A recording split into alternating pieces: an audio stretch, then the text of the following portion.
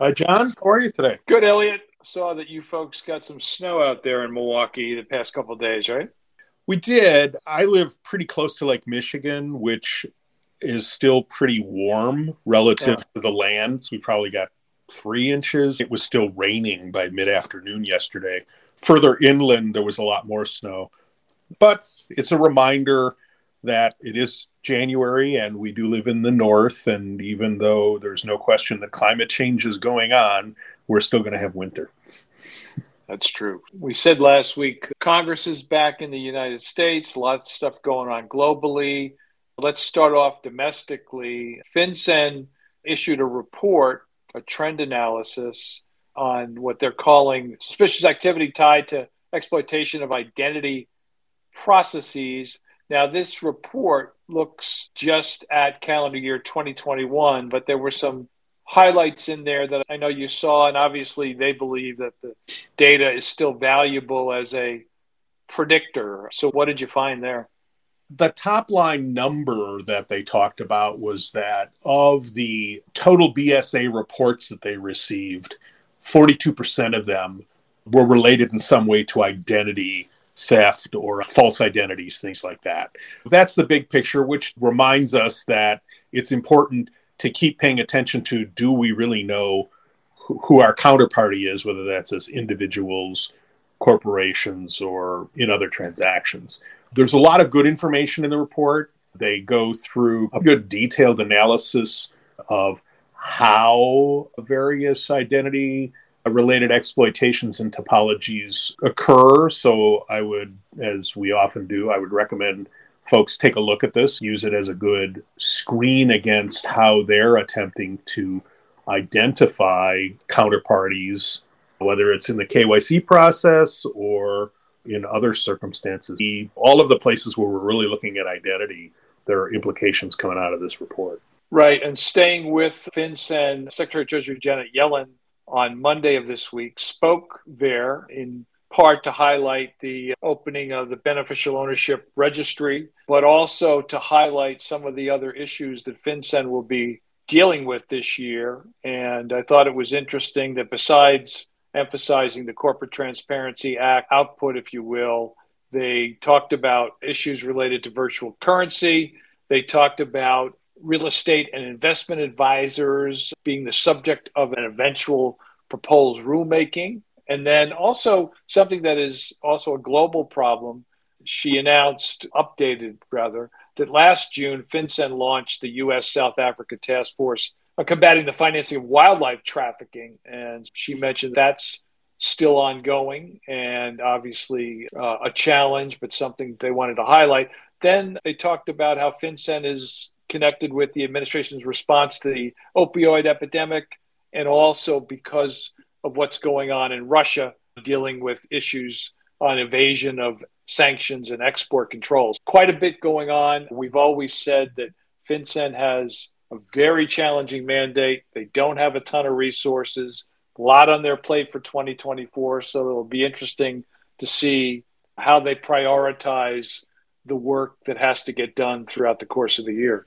Reading Secretary Yellen's prepared remarks felt like I was reviewing all the things you and I talked about in 20. Right. No, that's true. Going broadly, globally, an organization called the Human Security Collective issued a report earlier this week. The title of it is The Future of FATF Recommendation 8. FATF Recommendation 8, I think as many know, deals with terrorist financing and the adjacent impact it has on humanitarian organizations. Interesting report in that it is a series of interviews are anonymous. They do mention the categories of folks that they spoke to, but the interviews take a look at the recommendation, whether there should be adjustments, changes, also looking at FATF as an organization. I think it's pretty interesting. But one of the things that I would highlight, and just as a quick aside, we've talked to the authors of the report, and we are hopefully going to be able to sit down and do a more detailed podcast with them in the near future. But one of the things that they highlight is that FATF in Recommendation 8 understands the need to mitigate de-risking, financial inclusion, misuse of what they're calling misuse of FATF standards and evaluations to justify exiting relationships. And there's a very interesting chart in the report that talks about the consequences of what they're calling over-regulation, something that we've talked about. And just give you a handful of the points made there. And that's NPOs being shut down, as we know, reputational damage, NPOs having to redirect spending and time to comply with what they consider to be burdensome requirements, and the chilling effect in general on humanitarian aid, making donors reluctant to contribute to an NPO after being de-risked. So a very important report. Again, it doesn't have a conclusion per se, but it raises a ton of questions that I am very interested in talking to the authors about. Yes, and the group, Human Security Collective, has been engaged with the FATF process for a number of years. So Recommendation 8 has gone through several major revisions. There was a large one in 2016 that, as I understand the report, have been the result of the voice of NPOs being at the table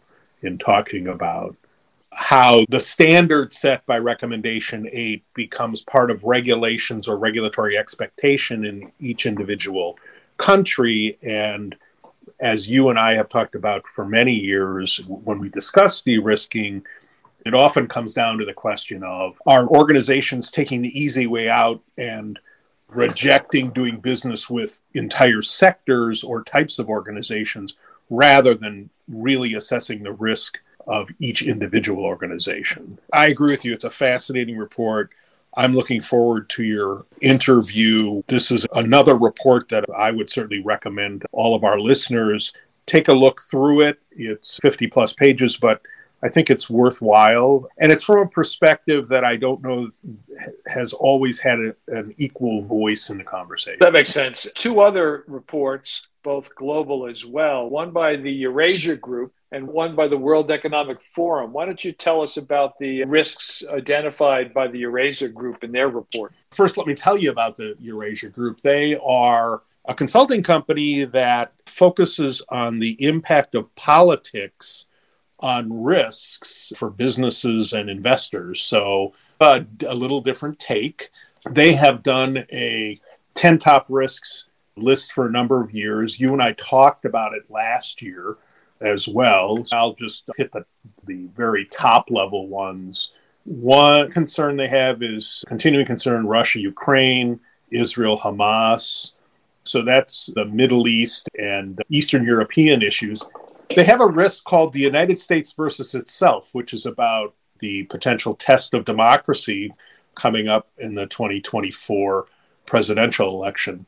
They talk about ungoverned AI, a conversation that has been going on for a while now about, is artificial intelligence evolving faster than our ability to govern it, whether that's with regulation or self-imposed guardrails by the developers. They talk about the so-called axis of Rove, deeper alignment and mutual support between Russia, Iran, and North Korea in terms of how that might affect global stability.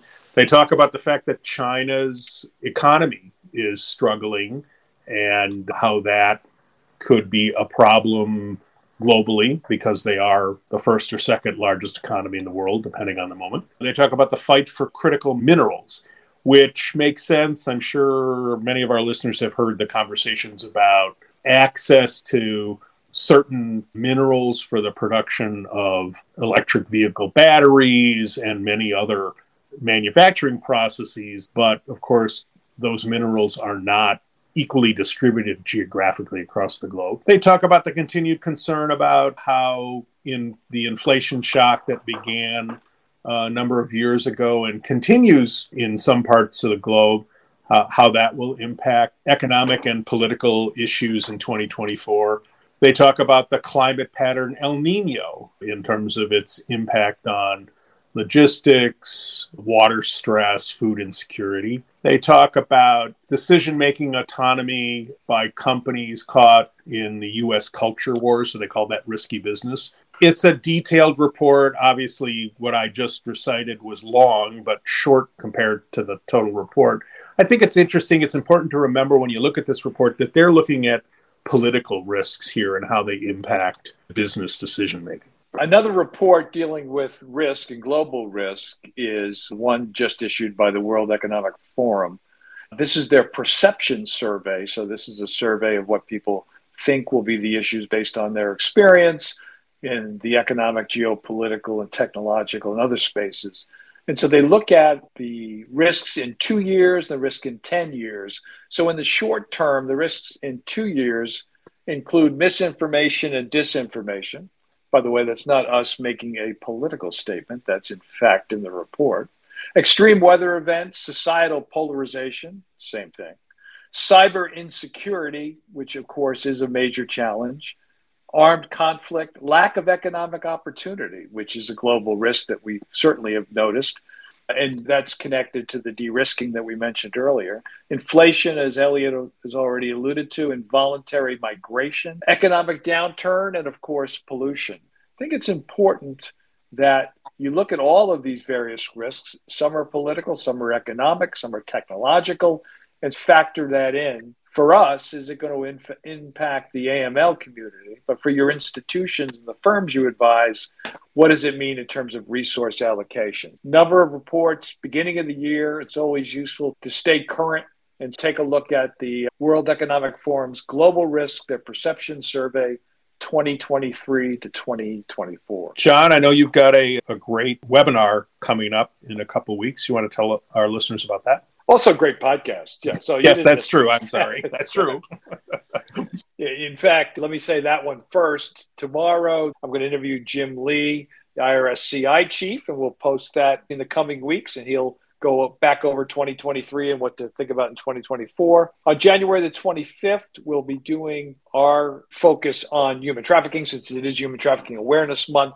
And we're very fortunate. We got 3 excellent panelists, who's the director of the FIU at Polaris, Chris Bagnell, who's at Quantexa and was the co-author of the ACAMS Today article of the year regarding human trafficking, and Doug Gilmore. And Doug is the senior law enforcement liaison at DHS's Center for Countering Human Trafficking. So that's coming up on January 25th. Really looking forward to the conversation with those experts. And you can register for the webinar at our website. I also want to put in a plug. Earlier this week, we posted your look back on 2023, which I urge people to take a look at. And next Monday, we're going to post a podcast, you and I talking about our view of trends, not risks, but trends for 2024. That sounds good. Elliot, stay safe the rest of the week, and good luck with your Packers over the weekend. Thank you very much. Be well. Bye-bye.